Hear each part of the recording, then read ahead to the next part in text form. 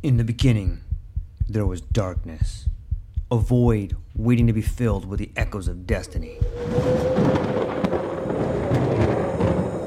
From the depths of time, legends emerged. Heroes forged in the fires of adversity, their stories etched in the fabric of eternity. Through the sands of ancient deserts, across the vast expanse of galaxies, and amidst the tumultuous waves of the ocean, their journeys began.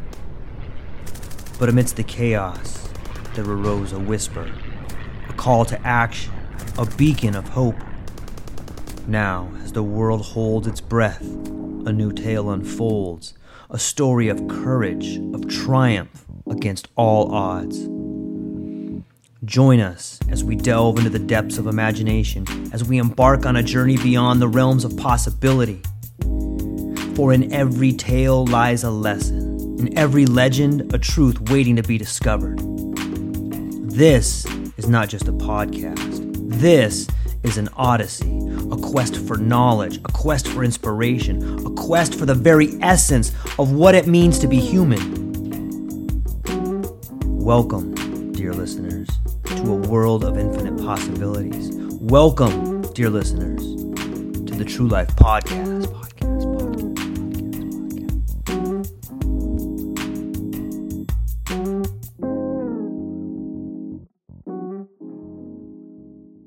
I know it happens every time, doesn't it? And then you're like three quarters of the way into the thing, and you're like, "Damn, we should have recorded this." Yep. Ladies and gentlemen, welcome back to the True Life Podcast. I hope everybody's having a beautiful day. Maybe you're in Scotland. Maybe you're in the Philippines. Maybe you're in Hawaii. I don't know. Maybe you're in South Africa. Wherever you are, I got a great show for you this morning, this evening, this afternoon. Incredible individual, Kyle, coming to us from the Philippines.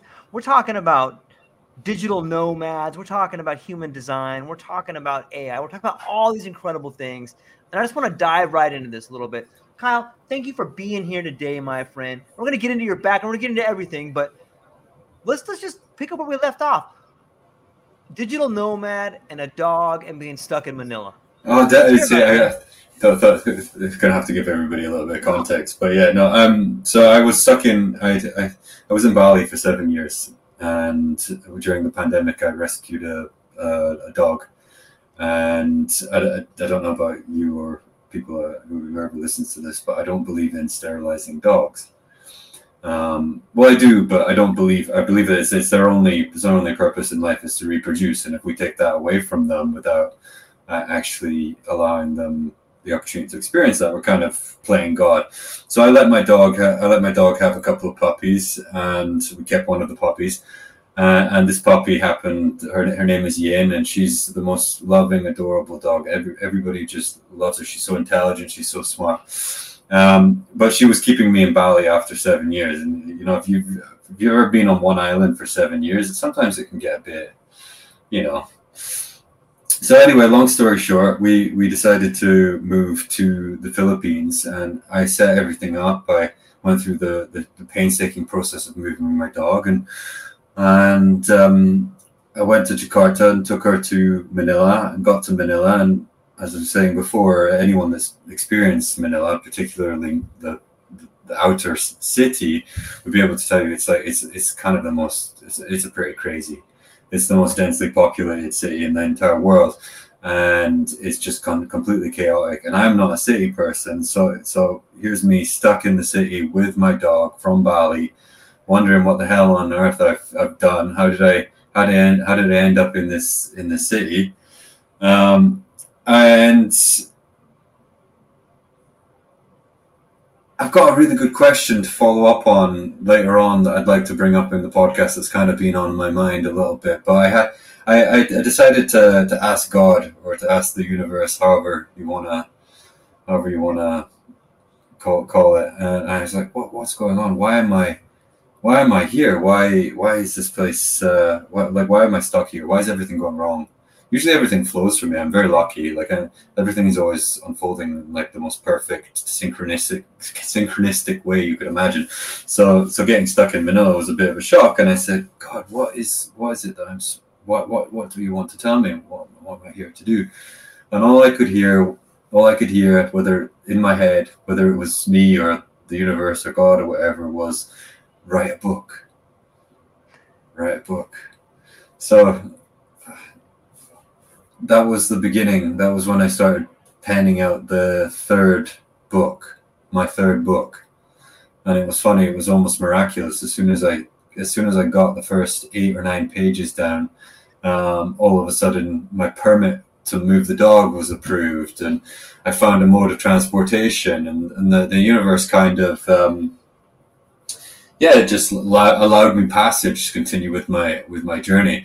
And to give you the whole story, it would literally take an entire book to do it. But I think the third book is actually unfolding. So yeah, I wish we'd caught the last part, because it would have given a lot a lot more context. You know. Yeah. So it's all good, man. It's all good to start off in the beginning sometimes. When I think about great movies, when I think about good books, a lot of the times it's like this scene in the middle that's like, whoa, kind of is the hook right there. And I kind of feel like that's what's kind of happening right now. But let me bring it back to the beginning. So I met you through our friend Anya, who is big into intelligent design and human resources. And she's finding a way to structure the future by combining these two types of technologies. And she says, you know what, George, you got to talk to Kyle. He's got this platform that he's running.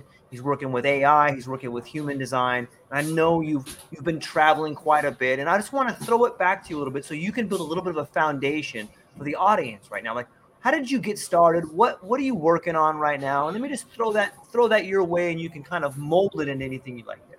Yeah, sure. So I'm the founder of a platform called humandesign.ai, which combines human design with artificial intelligence. So I'm going to give you a little bit of a backdrop, without telling because it is literally a few books worth. But I've always been very entrepreneurial since I was about the age of 12. I'd always had this inclination to build websites for the world. And that sounds a bit weird, but my first business idea, my first website idea, was actually a website called VidLink, which was going to be a YouTube-style platform where you could watch videos from all over the internet. And this was I'd say about 1999 to 2000. I think it was about 5 years before YouTube was founded. But obviously at the time it took about 3 days to upload a video, and I didn't really know how to build a business, so it never happened. But there was kind of a seed as to, I don't know, I've always had this inherent knowing that I was going to create something of importance with the internet for the world. And fast forward 20 years, and I traveled all over the world. I'd written 2 books. I built a YouTube channel, but I still never really found that thing that really I felt was my calling, and I felt was something I could persistently do for a long period of time, until 2021, when I had a bit of a breakup. And like all breakups can be catalysts, and I'm like, you know what, I gotta figure out who I am. I don't want this to happen ever again. I don't want to meet someone and not be able to deliver, So and human design kept coming up. Many people kept talking about it.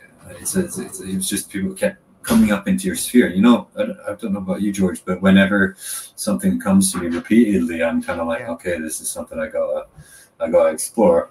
So I looked it up, and it turned out that I was a projector, which was when I first read about being a projector. And for anyone in your audience that actually knows human design, or doesn't know human design, a projector, we're here to guide energy. We're not here to build. We're not here to make things happen. We're here to really show people how to use their energy most efficiently. So I was like, wait, and one of the things that really resonated from this teachings was that I was not here to work hard. I was like, wait a minute, that sounds great. You mean I don't have to work hard? Like, oh shit. But it's really hard to get your head around that, especially in a world that's super fast paced, and everybody's competing with each other, and everybody's working, grinding, and so on. And the culture is all about grinding. But I thought, okay, well, this really resonates, so I'm going to have to take it seriously a little bit and practice it. And I started practicing it, and I was sitting there waiting for the invitation. I was like, when's my invitation going to come? You know? But at the same time, I could see that by waiting for the invitation and by not offering myself without that invitation, I was noticing that the right kind of experiences were coming to me, and nothing was forced, and I didn't actually have to do anything. I could just chill. I was like, "Frack, this is great."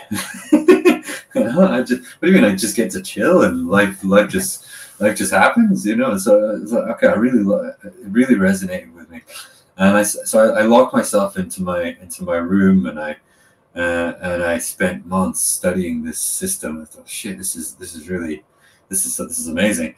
And me being an entrepreneur and having had many online businesses over the years, some successful, some not so successful, I felt that I was like, okay, I really want to create a business from this, on this topic. I really want to find something. I want to give this to as many people as possible. You know, this is something I'm really passionate about. I want to share it.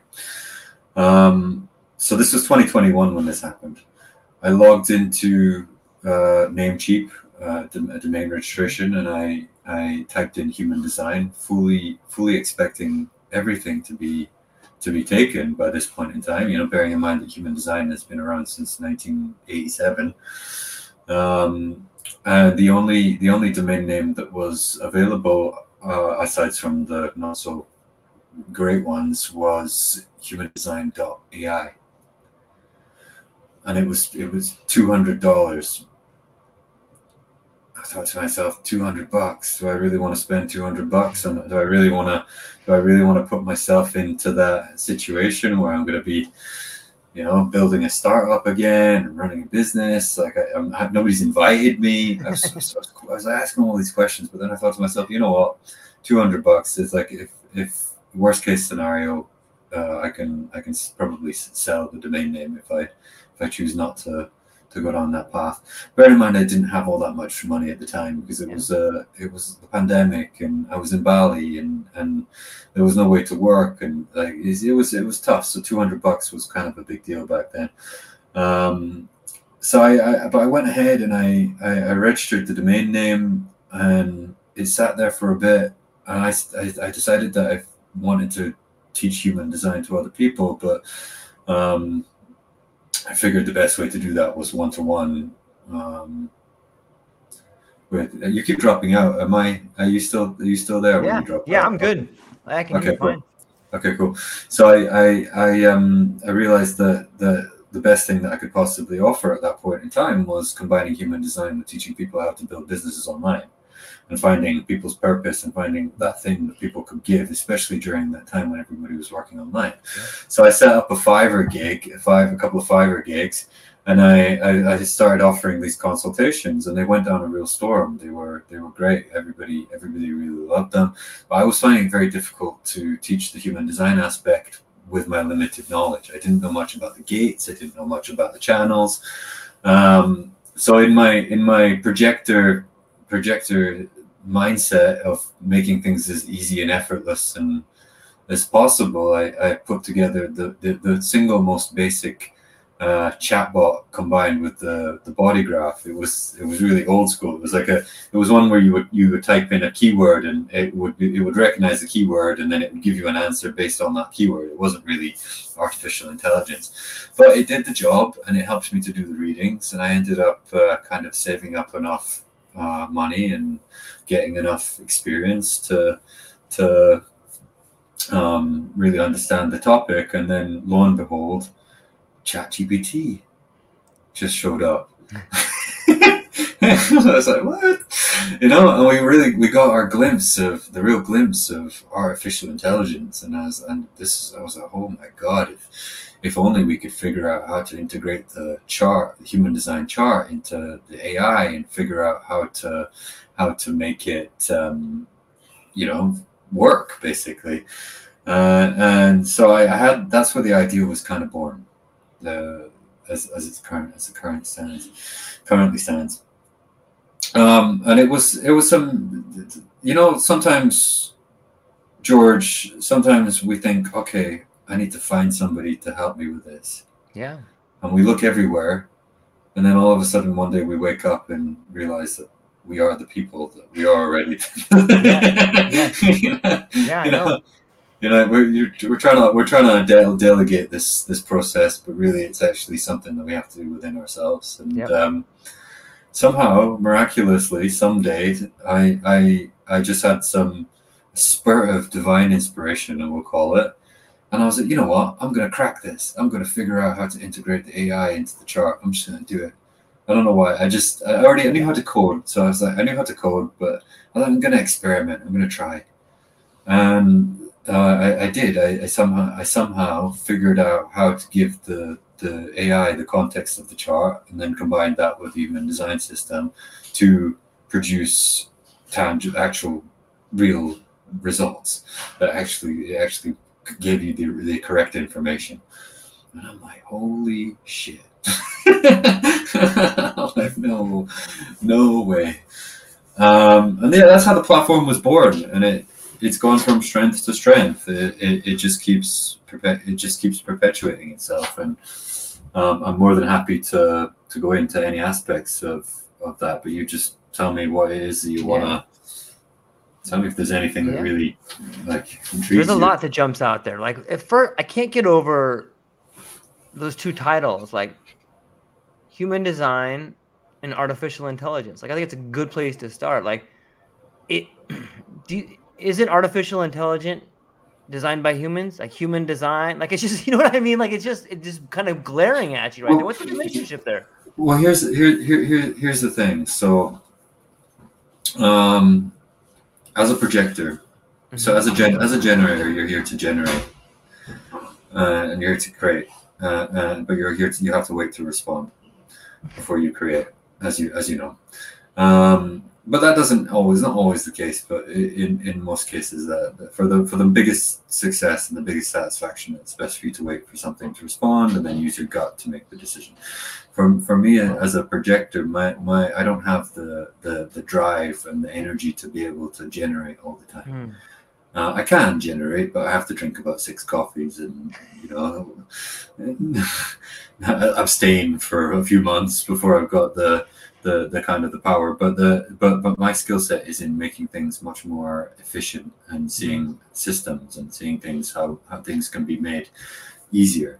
And the one thing that really stood out to me as a projector who just fell in love with the human design system was just how much information there was to digest and comprehend. And my little human brain could never fully engage all that information. But then at the same time, how do you make this very valuable information more accessible to humans so that people can then become ironically more human, which is, there's an irony in it. I know, right? There's an irony. There's a huge irony, and it blows my mind every day that there's. But yeah, and that's a whole different tangent. We'll come, but the key, the fundamental idea behind the integrating the AI with the human design, which is predominantly to teach humans, is just to make the information much more digestible, in a way that it's if you, for example, you get a basic understanding of human design, you think, oh my God, this resonates with me, but how does it apply in my everyday life? How can I learn like in bite-sized informations without bothering another human who knows my chart? That's why we decided to fuse the AI. Well, that's why I not decided, but I felt inspired to fuse the AI with the human design. But there is this weird irony that I'm sure everybody will agree is that now humans are now learning from the AI how to be more humans. And that will come back into, as I mentioned in our pre-call, it's like that's the kind of the moral, ethical kind of conundrum that I ask myself as the founder of this platform every single day. Like, are we using technology in a positive way? Are we actually creating a better world? Are we actually being of service using this tool, and I've gone around it thousands of times in my heart and soul. And if you remove money and you remove success and you remove my ego and everything from the equation, I cannot see a downside to people just having a better understanding of who they are. And if we need to use AI to present that information in a more condensed way, that's more digestible, then by all means, let's do it. Let's use technology to actually help us to understand how to make the correct decisions, for example. Yeah. And also on a scale. So I'm sure we won't. I'm sure we can't really go into too much of the topic of what happened over the pandemic in 2020. And whenever you want to, go all into it, man. Well, we can. But my feeling is that, God, I wish I'd had this awareness and drive and inspiration to create this platform and the technology before that had happened. Because if there was one thing that could have shifted the course of humanity during this period, is self-awareness and being able to understand who they are, what they're here to do, but then to be able to know what is actually true for them. So I'm sure that many people they understood their own human design and been presented with the opportunity to inject a poison into themselves. They probably would have had more of a intuitive or gut instinct as to say, no, this is not right for me. And that's why I love human design, is because one of the best things about it is it helps people to really actually make decisions. Now, it can make things more complicated in my case where it's intuitive, but if your decision making process is your gut or your ego or your feelings, then it's quite clear. Your body sends quite clear messages to be able to help you to make the decisions. And what good we could have done if more people just knew, but that's hindsight, and maybe that wasn't the divine plan, We'll have it for the next pandemic. Well, we're working on that. We're working on that. Yeah, I'm slowly but surely acquiring a user base with enough momentum to hopefully shift something in the future for humanity. Let me ask you this: is human design spiritual in nature for you? Like, how do you see it as a spiritual component? Well, that's a great question, George. And I've been really contemplating it, because yesterday I had dinner with 4 really amazing people, but they're really devout Catholic Christians. Nice. And obviously, human design incorporates an element of astrology and Ayurvedic teachings and the Hindu system, chakra system, etc. And there are certain Christians that would automatically label human design as demonic or something from the devil. And I sometimes ask myself the same question, because I am inherently, I would say, of Christian belief. I see Christianity more as metaphorical than whereas many people see it as literal. And I think that's the challenge with Christianity and Christians, is that too often people see it as literal, and therefore they don't fully embrace what it's trying to teach. But anyway, so they came to me. The topic came up last night of human design and astrology and astrology's role in Christianity, for example. And I had a whole 15-minute lecture about about Jesus Christ and how Jesus was the only truth, and Jesus and this could be I don't know what your audience is, because this is a sensitive discussion. But the way I ask myself this question, George, because I want to make sure that whatever I create in the world is aligned with God. However you define God and how you understand God, for me, God is everything, but everything reacts to our intentions and to our thoughts and our ideas, and so. I was meant to make sure that when I'm manifesting this platform, and it's truly manifesting, because we're 8,500 members now, or nearly 9,000, which is not a huge amount, but it's just the beginning. And and we have a team of 20 really amazing volunteers that are helping with the project, including Anya. Yeah. And we're steadily, slowly but surely manifesting a community and a tool that's going to be very powerful in the world. And I want to make sure that I'm doing something that I'm not doing the devil's work. You know, I want to make sure that I'm contributing something that empowers people not to be evil, but to just to accept and love themselves.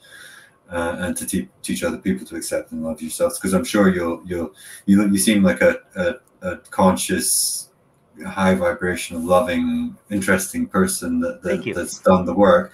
So I'll make the assumption that you would agree that the most peaceful thing that we can find within ourselves is self-acceptance and self-love.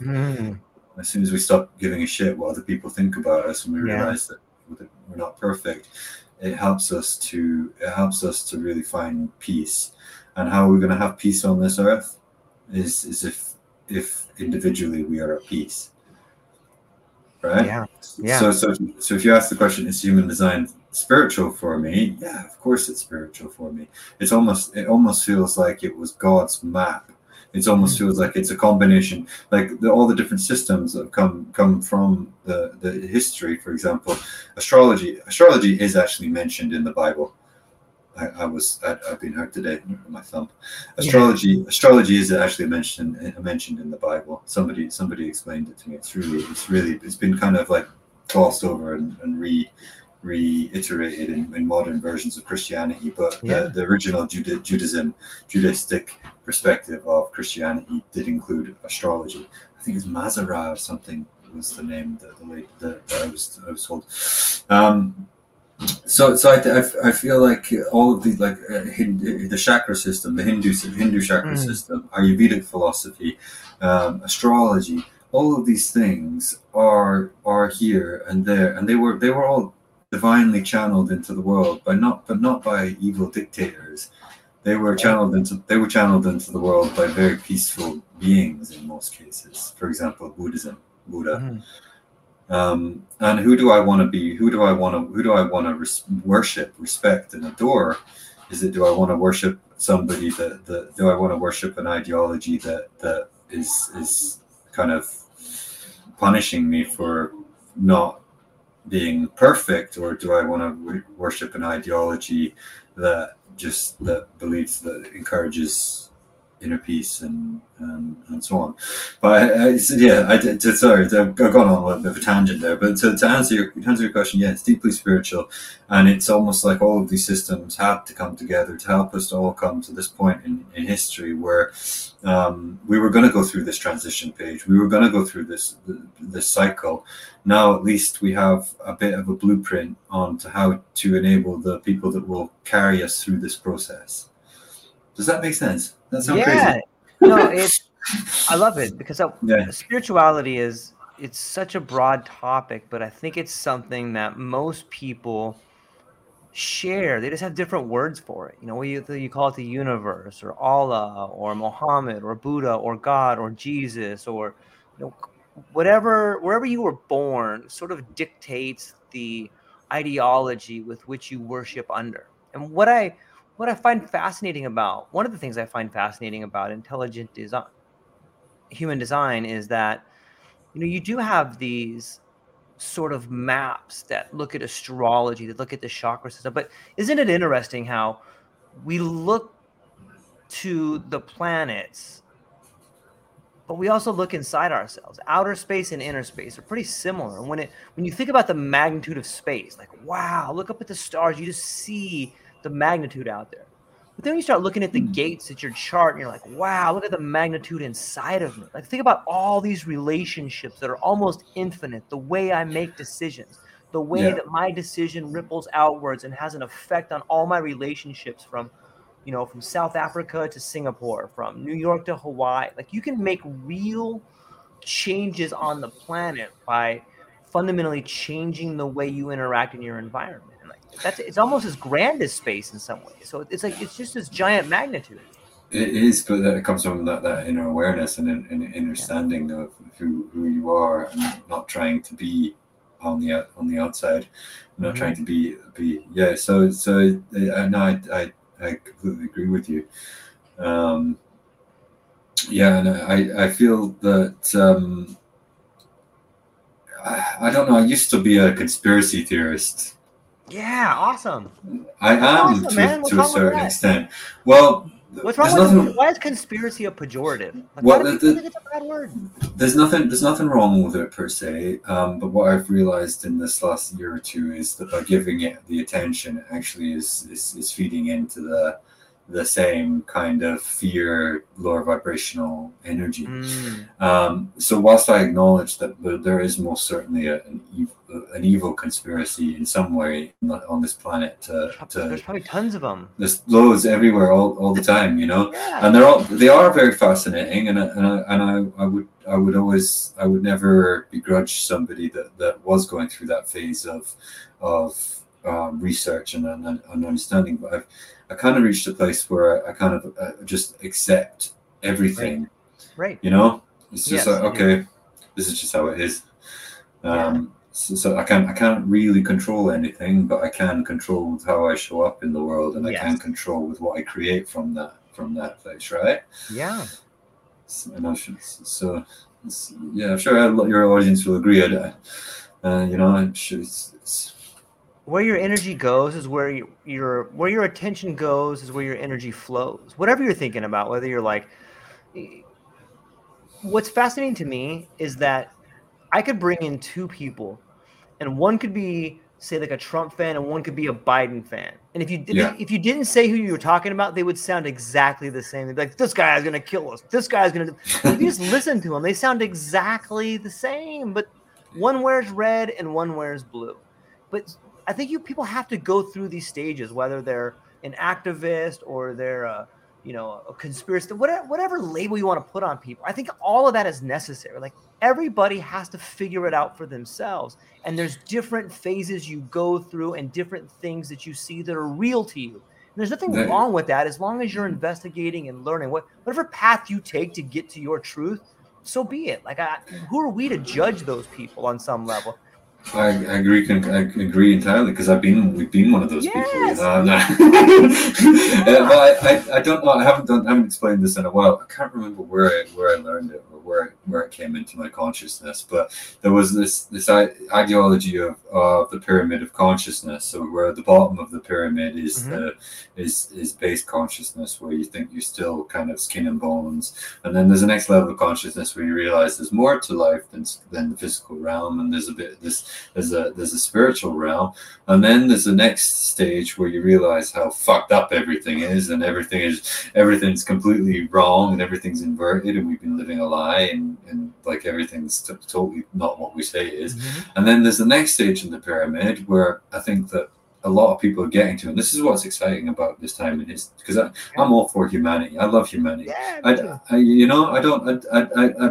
want, like, with human design, I want to make it more accessible, not because I want to reduce the population. I want to make it more accessible so that people can just be who they are. Because as soon as you start being who you are, you don't actually need to consume and all that kind of stuff, and everything would work in a lot more harmony. But anyway, lost my train of thought there. Where did I? You talk about the pyramid of consciousness. Oh, the pyramid of consciousness. Okay, so most people, this is exciting, because most people, we've gone through the pandemic was such a great experience. Most people were in base consciousness, and then spirituality came into question when we started facing death in base consciousness. When you're faced with death, and you're faced with the proposition of, oh, you could get this virus, or you could die from this vaccine, or whatever, and then that's kind of the bridge of spirituality. When you have those near death experiences, you start to ask, like, is there more to life? And then the next stage is the awareness of how fucked up everything is, and then the next stage is when you start to try to fight against it.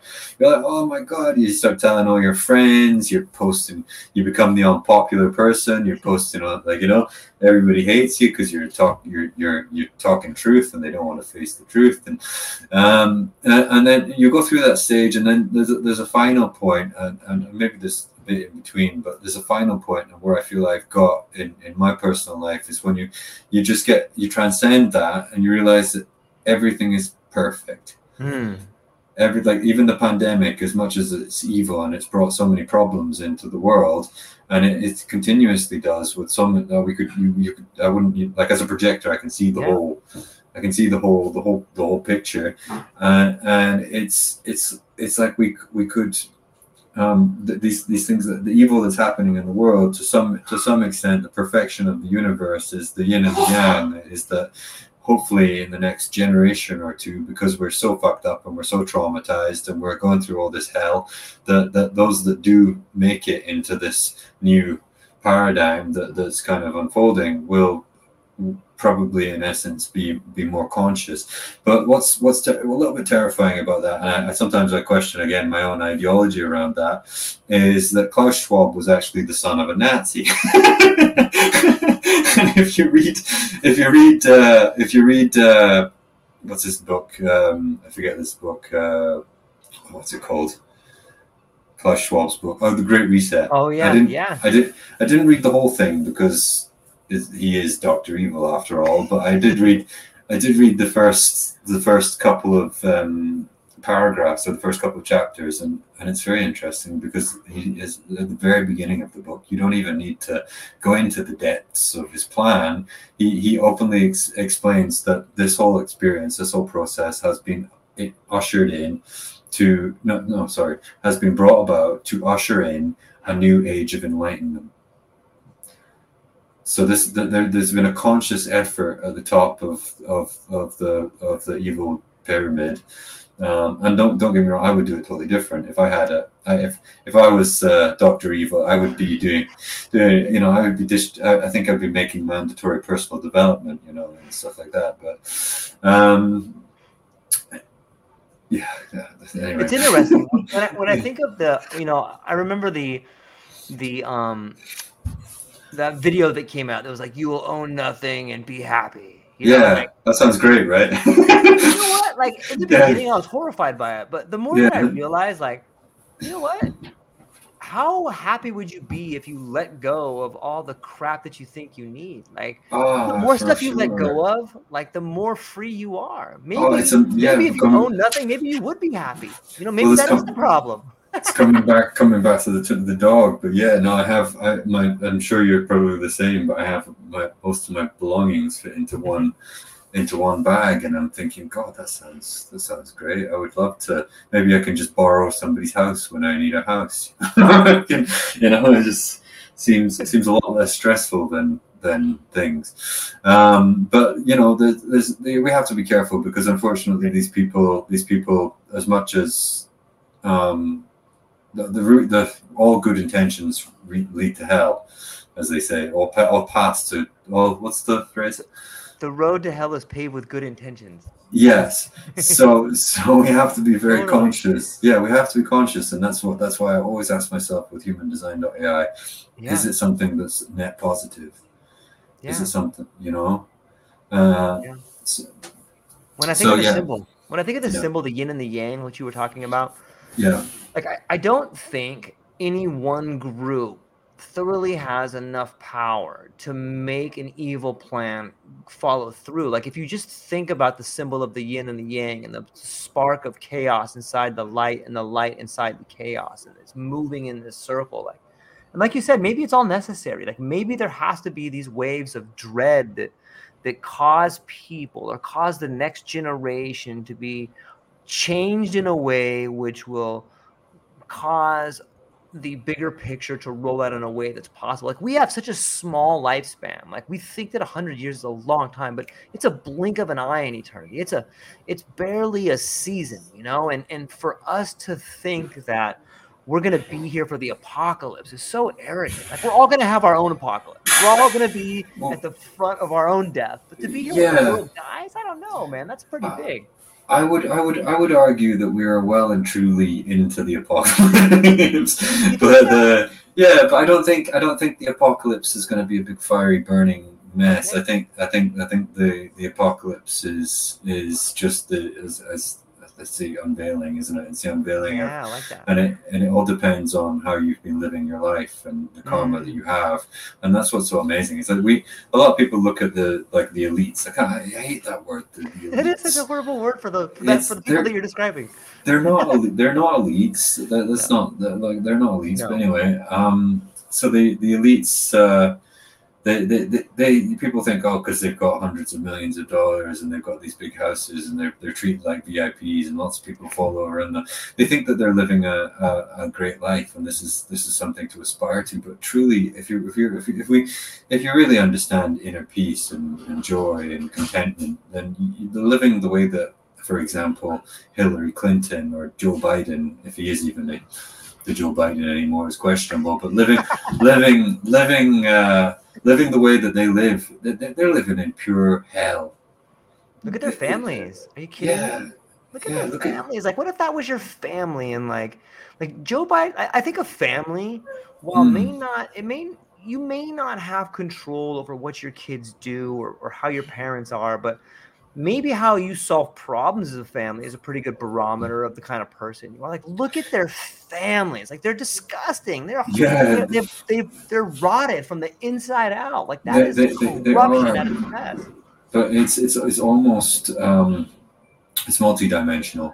Agreed. But it's almost that it's the karma of the collective to receive that kind of experience. Yeah. And it's almost like the powers that be they know that Joe Biden is so unbelievably corrupt and borderline, everything. Yeah. But it's like, well, you reap what you sow. We all reap what we sow. But I'm starting to realize that there's whilst this is the end of the world for a lot of people that have reaped what they're sowed in this lifetime, whether it's on a macro or a macro scale or a global scale. Like for example, like Bill Gates, Bill Gates, he thinks, can you imagine being him? Can you imagine that he maybe has this fancy life and he gets chauffeured around and he flies around and he's great, but he can't do the simplest of things in life anymore. He can't go to play. He can't go out in public without. We can't go and get a cup of tea and just watch people and and enjoy those things. And some might argue, well, I would sacrifice those things for great wealth, but you would. But you're not really going to truly be happy. So in some cases, the beauty and the perfection of this whole experience is that everybody is getting their right. Yeah, they're right. And what I love really the most, and one thing that really I love about the human design community and having people participating in our community is that 9 times out of 10 people that have discovered human design, or even people that are actually doing the inner work, they have come from some kind of trauma or some kind of negative experience that has pushed them to want to heal and help others, and to inspire others and to lead others, right? Yeah, that's and it's human design in particular. So I truly believe that if we've done the work on ourselves, and our intentions are to be of service to others and to be kind and to inspire and do that work, then this is not the end of the world. This is just the beginning. Yeah. It seems to me it does. I like to think of it as a metamorphosis on some level. Yeah. Right. I don't think we have the language to describe what's happening. Maybe we don't have the consciousness to understand what's happening. But yeah, I agree. I think that the old paradigm is dying, and maybe to some people I don't know. I through my life, experience has taught me that the traumas that happen to you tend to be the greatest lessons that you learn from. And it's weird to think about, wow, your child dying is a good thing. It's not necessarily that it's a good thing, but there's a lot that you can learn in there. And you don't want it to happen. And obviously you would never choose it to happen if it was in this life and you were with somebody you love. Like, no one wants that to happen. But circumstances don't make a man, they reveal him. And sometimes we need yes. these things revealed. We need to be revealed to ourselves. Yes, which I think is the perfection of the whole experience that we've been through over these last years, is because it really revealed people's true nature. Yeah. And it's still to this day shocking just how evil and many people actually are in this world. But on the contrary, it's also really amazing how many people are really amazing, you know. So and with the hope and that I have is that over time, all the people that have been completely traumatized will start looking towards learning who they are, and their content, and the content like yours and anybody, you know, just, I mean, because I did have a look at your YouTube channel, and I saw what the kind of stuff, and this was like, so I see what you've been creating, and it's like we're it takes a certain kind of person to really get it, you know. But yeah, I'm optimistic for the planet. I'm optimistic for humanity. It's just going to be a tough period, you know. What do you think when you look at human design? On some level, I think that what we're facing is a epidemic of fear. Like, people act out in ways that are panic. People act out in ways that that seem to be evil, or people act out in ways that are different when they're fearful. And it seems that human design, at least for me on some level, allows me to understand why I think the way I do. And that can be an antidote for fear. So I'm wondering, what do you think is the relationship between human design and fear? Well, that's a really great question, George. Thank you. I appreciate it. Well, fear is usually the unknown. It's fear is have the lack of control. Yeah. Right. Yep. But in my experience with human design, the more I understand my own authority and understand who I am, and just take, for example, one aspect of a chart. So I'll make it real simple for newbies and for people to understand human design. But in the human design chart, there's the G center, the identity center, which is like the diamond in the middle. I think it's a diamond. It's underneath your throat, and it's in the middle.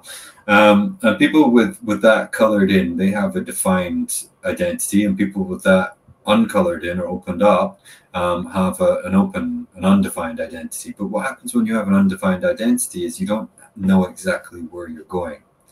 With a defined identity, you kind of have this awareness: this is who I am, this is what I'm working on, this is what I want. You know, with an undefined identity, you don't actually know who you are, and you don't actually know which direction you're going in. But it wasn't until human design enlightened me to the fact that I have an open G, that I suddenly stopped trying to figure out where I was going. I stopped needing to know what was coming next, and I started to surrender into the idea that I would be guided and shown. Mm-hmm. And once we start to get into that place of trust, and we know that we're protected and we're watched and we're guided and we're shown, and we allow life to kind of show us the direction. And I don't know if you're familiar. Is it non-action? Is it? No, it's not Taoism. Taoism, maybe Taoist philosophy. There's non-action where you live every moment, where you don't actually take any action to the things that you desire. You allow those things to come to you in that energy of non-action. Well, I've realized that those things, all of those things combined with non-action and surrendering into knowing that we're going to be guided, you don't actually have that much to fear, because you're always taken to the right place, and the fear always seems to come from. But that's easy for me to say because I'm quite far down the path of you know. It's always easy for the people that have done the work to say this, you know. But that's it's just the lack of trust, really. Yeah. And human design just allows you to really understand who you are and what your purpose might be, and then figure out how to get to in alignment with that. And when you're in alignment, you don't really have to fear anything because everything starts unfolding. You can still attract wealth, you can still attract abundance, you can still attract the right kinds of people because you know how to. Yeah. I hope that answers your question. It's a tough question. It is. It's a real tough question.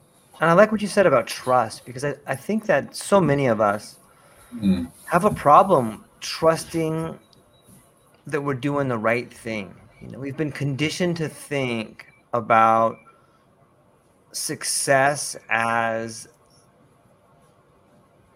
a form of safety. And safety is the antithesis of uncertainty, because with uncertainty, you'll never know if you're safe. So how, you know, those two things are at odds with each other. And so like this starts to begin this whirlwind of, well, how can I trust that I'll be okay? You just have to believe it. Like, you just have to know it, because if you don't know it, you're either going to get trapped in the future, which is anxiety, or trapped in the past, and you're forgetting to live the most important part of your life, which is right now. Like, there's no problems right now. You and I have a conversation. Trust that it'll continue to work out this way, you know. Well, that's a great point, George, and coming back to from a financial abundance perspective, because a lot of fear is rooted in not having enough and lack, and the thing that took me the longest to figure out, but I finally have really gotten a grasp of it, was the question and the idea is like, have you, like, let's say for example you're somebody that's really struggling financially and you don't know how you're going to be able to pay your bills, and you're worried about that you're going to be homeless, and you've got all this fear about like what's going to happen in the future, particularly, which is probably happening all over the world right now, particularly in the West. When you're living in that perpetual state of fear and anxiety, then all you're going to keep creating is more fear and anxiety, and it comes back to well, let me ask myself two questions. One, have I ever run out of money? Have I ever truly run out? Have I ever truly not had enough? And the answer is always, well, no, because I would be dead. I would still here. I'm still going. So I've always had enough, right? So okay, we can surrender into that. We can trust that that's truth. And the second question is, in this very moment, not the future, not the past, but in this very, very moment, do I have enough? And most of the time, unless you're completely and utterly fucked, excuse my French, but unless you're totally I can't afford a bus fare kind of situation, usually you are actually more. You actually have more than enough. Yeah. You have like, as long as you've, like, for example, even if you only have $50, but you know you had lunch and you had somewhere to live and you had dinner and everything was going to be fine, you actually in that moment have abundance. You have more than enough. Yeah. Right. So if we continuously practice that awareness, then in actual fact that is ultimately what manifests the abundance and the wealth. And people are like, oh fuck that, you know, the new age kind of manifestation abundance kind of stuff. And YouTube's been giving me all these ever since I started questioning human design and Christianity. YouTube keeps giving me videos about the new age scam and all this kind of stuff. And I've been listening to a lot of their points of view, and Jesus is the only truth, and Jesus, and I can't help but feel that well, I think there's actually truth in all of them. You know? Yeah, I do. Right?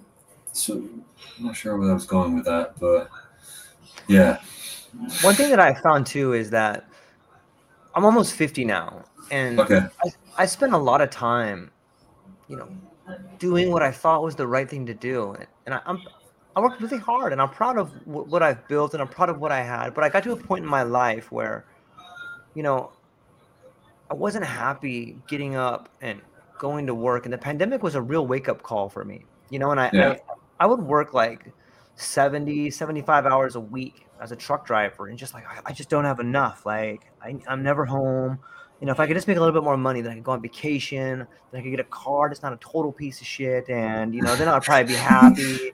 You know, and like it's on some level, it's almost like an illness, this desire to be attached to the word more.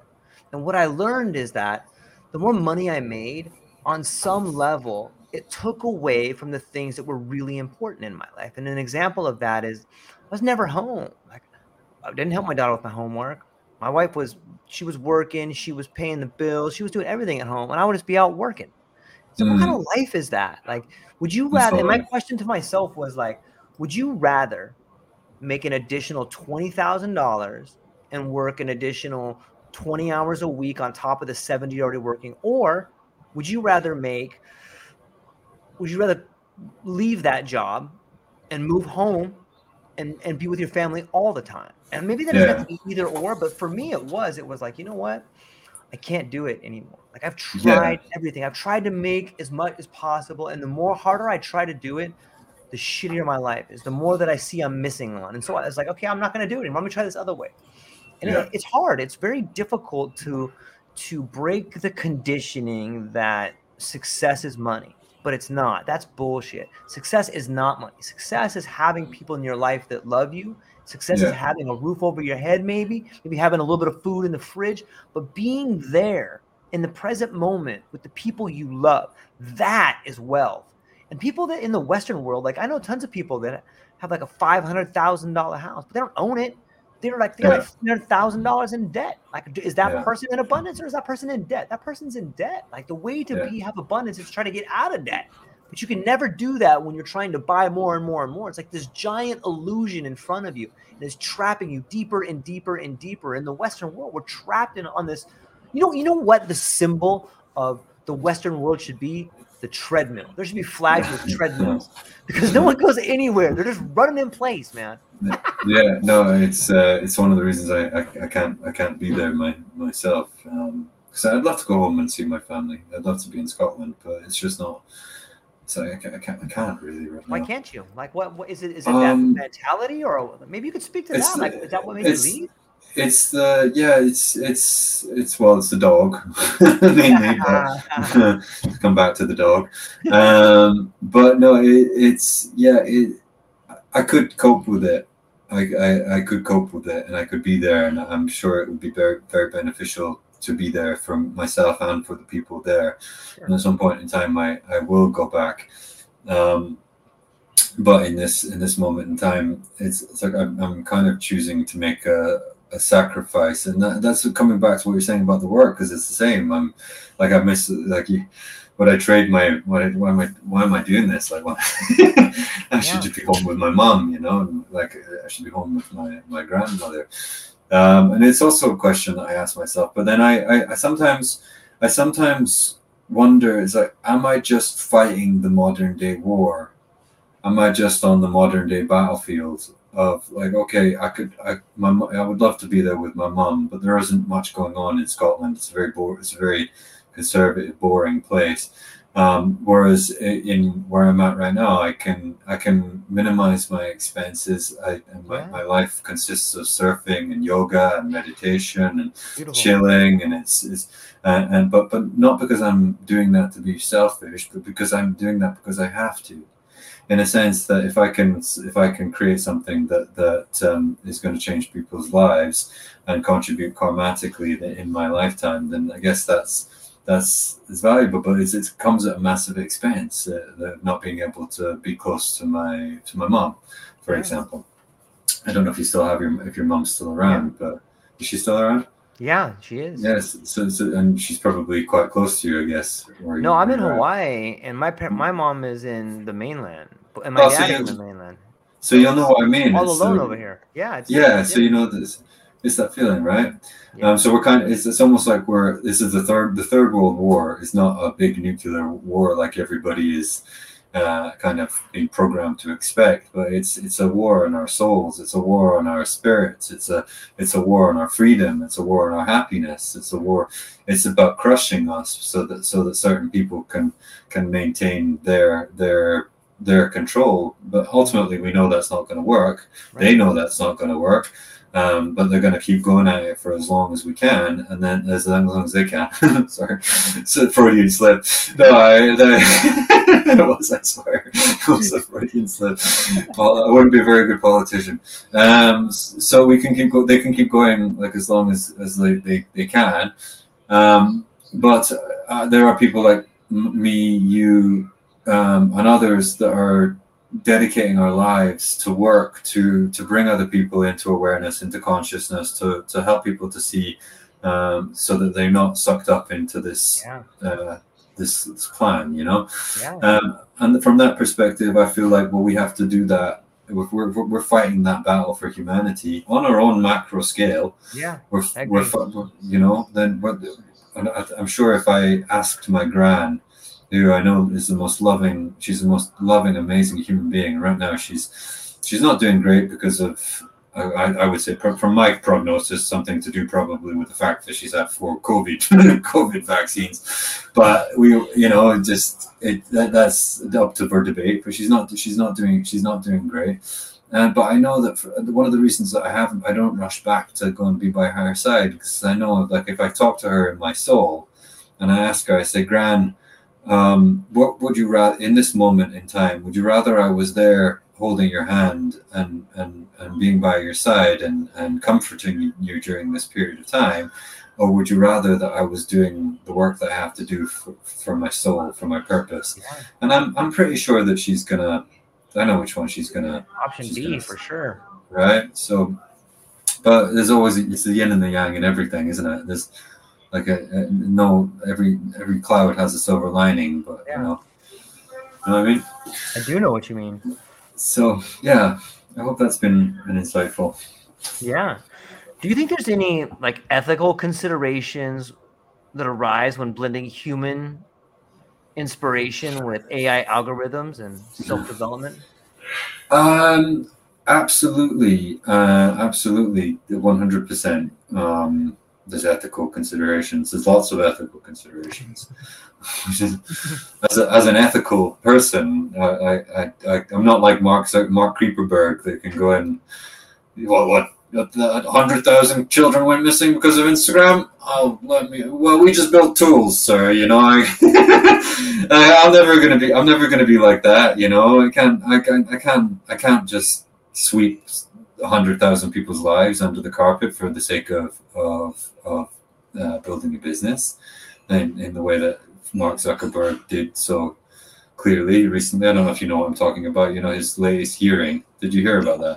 I saw it, but I'm not exactly sure what happened. I saw. Well, so basically, what happened, and this was the all of the social media people were called up in Congress, I guess, or whatever it is, to discuss the issue of missing children because of their platforms. And they had parents of people that have been abducted because of Facebook and because of Instagram sitting in the audience. And the senator, I forget who it was, I think it was Ron Paul, maybe I'm wrong. The senator was talking to Mark Zuckerberg and saying, do you take any responsibility for the fact that there's been so many people that have been abducted and murdered because of Instagram? And he says, well, sir, we just build tools. How people use those tools is not our concern. That was his mindset. Probably not. I'm probably that little smidgen of soul he's got left in there, if there is anything in there, well, would have probably been like, nah, that's not really how he feels. But right.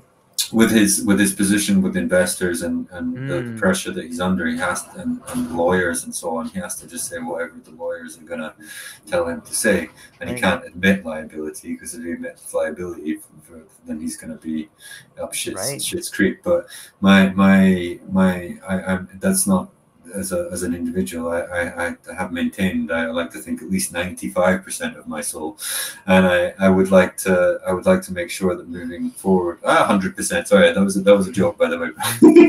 But you know, I would like to, moving forward, I'd like to make sure that whatever we do never becomes something that is going to be dangerous and harmful. So the ethical aspects of integrating AI with human design, I feel like because of human design's nature as a system, it can be digested and regurgitated as a system. But if for example you were asking me the question, like, as I've actually registered the domain name ConfessBot. So ConfessBot and also TarotBot I considered as well. But then I realized that with those concepts, tarot and TarotBot, the issue is that you're fucking with people's destiny. Excuse my French. It's really that. Sorry, that's not professional, but that's how we roll at HDAI. So I realized that's messing with people's destiny. Whereas what we're doing with humandesign.ai, the chatbot doesn't in itself tell people how to live their life. It just reminds them what the system is encouraging them to follow, but it allows them, it gives them the tools to be able to use their own intuition and their own gut or their own feelings to be able to make the decisions that actually affect their lives. So we don't, from an ethical perspective, I don't want AI to make decisions for your life.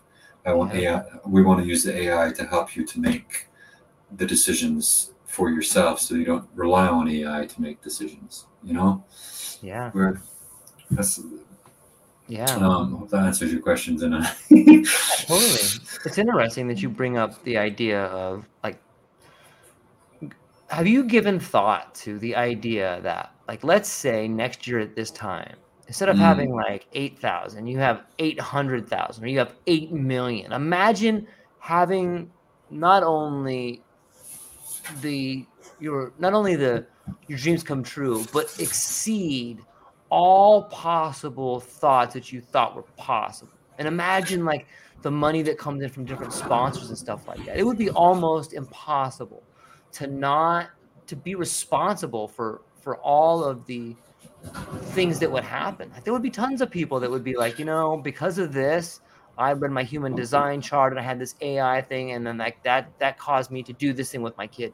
Like, it would be impossible, right? Like, that kind of stuff would happen at a certain level, don't you think? Yeah, that's a great point. So from a data perspective, we, I'm very data. Ironically, I'm not. Although we have a lot of data, I'm not data driven, but I'm data conscious. Yeah. So it's been very important to me since the offset of this platform that whoever gives their data to us, that I will guard it with my own integrity and my own ideology, in a sense that we will never sell people's data. We're not using it to manipulate them. We're not doing anything. We're just using the data. We're not even really using the data at this stage. We will probably use the data more comprehensively in time. And those ethical questions, and like, will I be able to maintain the pressure of the external forces? I feel that I've been very, without going into too much detail and without, would have to go into my books and the whole process leading up to this. Yeah, I feel like I've been very blessed with experiences in my life that are so strong and so powerful that they will only allow me to operate in a way that I will live in integrity, because to a certain extent, and it wasn't that bad, but to a certain extent, I've been to hell, and I don't want to go back. Does that make sense? I want to live. Right now in my life, even having a platform with 8,500 members and growing, and people, like, so many things to deal with, I still feel a persistent state of peace and calmness. And no anxiety and no stress, and if I really feel that the only reason that I can do that is maintain that is by maintaining my integrity. But time will tell. Like, this is also maybe I'm opening a Pandora's box, and I'm going to be banished to a lifetime of fiery hell because I introduced the dark arts. These are contemplations, though, George. These are real. Well, they should be. I mean, like, there's a real possibility. Like, I think that when people begin to create, especially when people begin really believing in what they can do, like, there comes a test. How far can you go? Like, when you begin creating something and the thing that you create begins creating abundance for other people, like the unintended consequences that come with that are unknowable, and when something grows so big, so fast, and it's so miraculous, it can't help but have a dark underside to it. I mean, that's just the nature of the world, and we don't know what that is, and how we react to it, we don't know until we're there. But my biggest concern as an individual, to touch on that, George, is the government. So I feel like I've been given somewhat of a green pass thus far to develop this project. I even had support from Microsoft and had support from kind of local government in the UK. But I think that's because they don't really fully understand the the potential of what it is that we're creating. But in time, that might become apparent to them, particularly as the community grows. And it's something that I've often pondered upon, and what the repercussions of that, and what influence that government and governmental and commercial interests will have when we have such a massive data set, because we do have a very particular data set. And that's something that does need to be taken into consideration. But I mean, I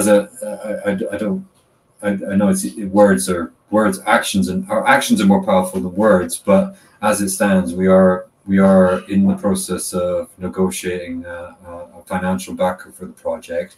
But the reason it's taken such a long time to find that financial backer is because from the very offset, it was very important for me to work with somebody that had the right heart and the right soul and the right intentions. So we will raise investment from conscious investors, with good intentions, with a good heart, and as part of the deal to do that, if that whole thing goes ahead, is that the data will be stored in a, I don't know exactly how they've explained it to me, but to summarize it means that the data, everybody's data will be highly protected and owned by them. So we're kind of building those fundamentals into the platform from the offset, with the idea that when it gets to that point where we have so much control and so much power, that's going to be inherently built into the system, so that I'm not part of that. I'd really like to remove myself as soon as possible from the equation, George. Like as soon as possible, and we're working towards that. The team right now, everybody's finding their feet, but eventually we will have the business will be entirely independent of me, and my job, my role from that point in time, George, is just to be as kind and as abundant, and to be of service to as many people as possible, and to lead the integrity and the vision of the company.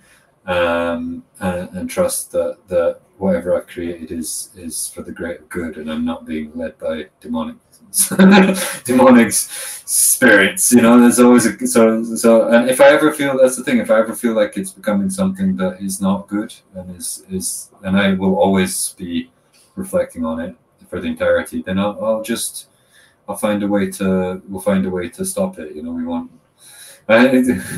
We also make the joke on the group calls, like, it's like, well, what are we doing? What happens if the AI becomes self-sufficient, and then 5 years down the line, you've got a voice that pops up in your head, is like, you're not following your strategy. You must follow your strategy. I'm like, shit, did I create that? But I'm not sure. I don't think we have to worry too much about going too mainstream, because unfortunately it's beyond most people. But we don't have to be mainstream to have a real effect on the world. Yeah, you really don't. You need to have. I don't know what anybody really needs to have, but the power of spirituality is a force that can have real recourse in the world. And it doesn't take a large number, you know, it just takes a small sect of believers to make change, you know, and throughout the world, whether you read Philip K. Dick novels or whether you look back at the Homeric verses or wherever you look in history or even in fiction or in anywhere, like you can see a religious or spiritual foundation as a catalyst for change. And I can't help but look at human design and see that spiritual nature. And, you know, if you listen to some of the harmony or the songs that are coming out of different parts of the world or the stories that are written, you know, you hear this echo of a world religion that's coming about. And in some ways, I think human design fits that bill. Like this, you know what I mean? It's an internal look inside, and it's a spiritual thing that everybody can be part of. And like, what do you think about human design as a world religion? Well, that's a question, George. Well, yeah, when it translates into AI. Yeah. Well, that's a good question. Well, it would certainly be a world. It would be beneficial for everybody to understand who they are from a very early age, and then operate from that and be of service and to others from that perspective. That's for sure. If it is the new religion that's going to take over the world and it's going to replace all other religions, then that's a little bit more than I'd expected of my lifetime. But if that's how it's meant to be, that's how it's meant to be. I don't believe that things would work for us. I'm not practicing black magic or spells. I'm not sacrificing any goats or babies or anything like that for the success that has come through the platform. It's all come through me being as kind and abundant and loving as possible. So I trust that because that's what it was born from. That's what's going to continuously come from it. And if it is going to become somewhat of a world religion, then I still hope that we have other religions in there as well, because I feel like you can teach people how their energy works, but you can't. There needs to be some framework around morality, to stop us destroying ourselves. Like, I don't know if you've ever seen. There's a video that circulates. Maybe it's just my little cosmos of videos that comes. But I saw a great video the other day that was talking about why Dubai and a lot of the countries are so safe. You can leave your car keys stuck in the car and nobody's going to steal your Bentley, you know, because they are so strict with morality and morality basically. And the challenge in the West, what is the lack of responsibility and morality has caused people who've got this idea that there is no God, there is no divine power, so I can do whatever I want. I can drive by this guy and smash something off of him if I want to. Like, sometimes you see crazy people doing that, and it's like there's no. Whilst human design doesn't really teach morality. So if it was a world religion, it would severely lack that aspect of it. But maybe also that could be part of the agenda or the plan. But I'm not sure. That's another one to point. I'll maybe have to ask I'll have to ask the mushrooms that one, George. I'll come back to you on that one. Yeah. You know, I'm glad you brought that up. I think that on some level. Yeah. I think the mushrooms on some level and human design and where we're going in the not too distant future is a different state of awareness, a higher form of awareness. You know, when I look at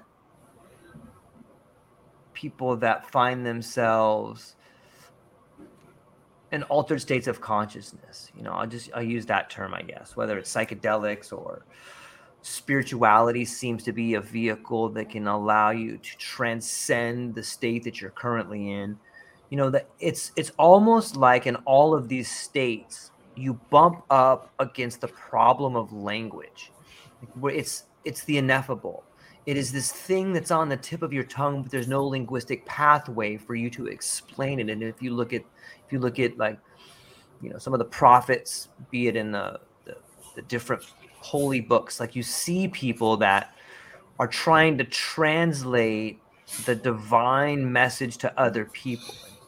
Translation means interpretation, and I think that's where we've been going. What do you think? Everybody's been doing that for centuries. They've been trying to figure out how to put it into words. And that's kind of the irony of it, is that you can't actually you can't truly put it into words. You can only experience it. But if you can, the only way to really experience it. The funny thing is, I didn't know my human design, but I was living in alignment with my human design without realizing my human design. And in a sense that I was making so many decisions based on my intuitive hits and using that as a guiding force. So in a long story short, I had been very much in alignment with my purpose, and by just doing that. So if we can if people can align with their purpose, not necessarily. Have you ever read Eckhart Tolle, A New Earth? Okay, I think it's A New Earth. Power of Now. Sure. So there's one particular line from those books that really, I don't know which book it is, but it really stuck with me for a very long time. Is that we have an inner purpose and an outer purpose. So our inner purpose is to seek enlightenment. Enlightenment for everybody is their own interpretation, but for me personally, enlightenment is just peace, inner peace, just inner peace with everything. We realize that everything is happening for the greater good. And obviously there's always going to be more. We can always expand on things with psychedelics. We can always go deeper with the mushrooms and get more self-awareness, more awareness. But the outer purpose is something that consistently evolves over time, right? So when you were younger, when I was younger, your purpose was maybe slightly different to what it is right now. But that's because your inner purpose became more conscious, right? What was the question again, George? Got off a bit of a tangent. States of awareness and how we seem to be moving into a higher state of awareness, be it through meditation or religion or psychedelics or breath work or all these methods people are doing. They seem like we're transcending this older version of ourselves. Maybe our inner purpose is beginning to shine through as a whole. Well, that's something about where I was going with that. But yeah. So it's 4:30 now, so my brain stops working about 4 o'clock. We are all. There's some people are choosing a higher consciousness and some are not. But that's a whole different rabbit hole to go down. And again, back to the Christian teachings. Like they say that demonic forces come to you through psychedelics and I don't know. I reflect back on my own life, George, and I wonder would I be where I'm at right now. And I gauge where I'm at right now, not based on my financial success or my business success. I gauge where I'm at right now on how I feel. And how I feel right now, on an inside, on like in my inner feeling is bliss. Yeah. And peace and joy and abundance, but not in the abundance. But it's just like I actually feel it. It's like I'm not just telling myself I feel it. It's just I feel it. So it's with that inner peace and. I keep losing my train of thought now, George. I know. Yeah. Inner peace and abundance, living a life worth living. It sounds like you're living a life worth living. I'm worth it. I am living a life worth living. Yeah. And it's that's kind of the whole point behind me being able to operate this platform is I have to live exactly the way that Yeah. I'm supposed to live. But yeah, I'm gonna wrap. We're gonna come. Maybe we can wrap it up because Yeah, of it's course. been it's been a long one. My brain. Yeah. Well, before I let you go, first off, Kyle, this is an amazing conversation, and I appreciate you taking the time to be open and honest, and more than that, help people understand this relationship of what you're building between human design and AI. It's a fascinating conversation. And before I let you go, where can people find you? What do you have coming up, and what are you excited about? People can obviously find me on humandesign.ai. I try not to be on social networks too much, but that's the best place to find me. What's coming up in terms of business and so on is everything. What's the question? What's coming up in terms of my inner self or my outer self? Yeah. I'm grateful for this call because these are all questions that have all kind of been like stewing within me, and it's good that this is going to be documented. So if it ever does become an 800,000 people members using the platform, and if we ever get to that stage, I really hope that people will come back to this podcast and watch this and actually see the true intentions behind the work. So from that perspective, thank you. Appreciate it, George. Of course. Been a pleasure. Okay, well, hang on briefly afterwards. I'll just talk to you real briefly afterwards. But everybody spending time with us today, I really appreciate you being here. I hope you have a beautiful day. Go check out Kyle. Go down to the show notes. Check out what he's got going on. If you're interested in human design, if you're interested in AI, then it's definitely the spot that you'll definitely want to go and look at and do some investigation for yourself. I hope everybody has a beautiful day. And I hope you realize there's a little miracle waiting to happen to you listening to this right now. That's all we got, ladies and gentlemen. Aloha. Aloha, everyone. Thanks for taking a moment to hang out with me in the True Life Podcast. I truly appreciate it. If you're taking some time to listen to this, whether it's your first podcast with me or you've been with me the whole way, I truly want to say thank you from the bottom of my heart. Additionally, I would like to try to inspire everyone. The world is a crazy place, and if you listen to your heart and you take some chances, I really think the world will unfold in front of you in ways you can't imagine. I've been doing the podcast for about 5 years. Last year, I decided to take the plunge. Well, circumstances dictated that I took the plunge, and I did. I've begun working on the podcast full-time for almost a year now, and it's been so rewarding to me that I just want to try and inspire other people. If you have a dream, if you have a vision, follow the voice in your heart, listen to the song on the wind, and embrace the challenge. I think you're strong enough, you're smart enough, and you're good enough to make your dreams come true, but you have to believe in them. And I truly believe wholeheartedly that if you take a chance, a real chance on what is possible, then your dreams will unfold in front of you. Uncertainty can be a monster. It can be something that we run away from. But much like fear, if you stand in front of it, it's not that big of a problem. I know everyone listening to this has a dream and a vision, and I hope you all conquer it. And I want you to know it's possible.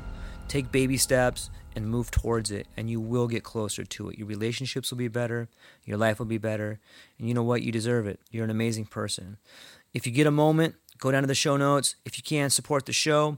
Thank you so much for being here. Now let's get to it.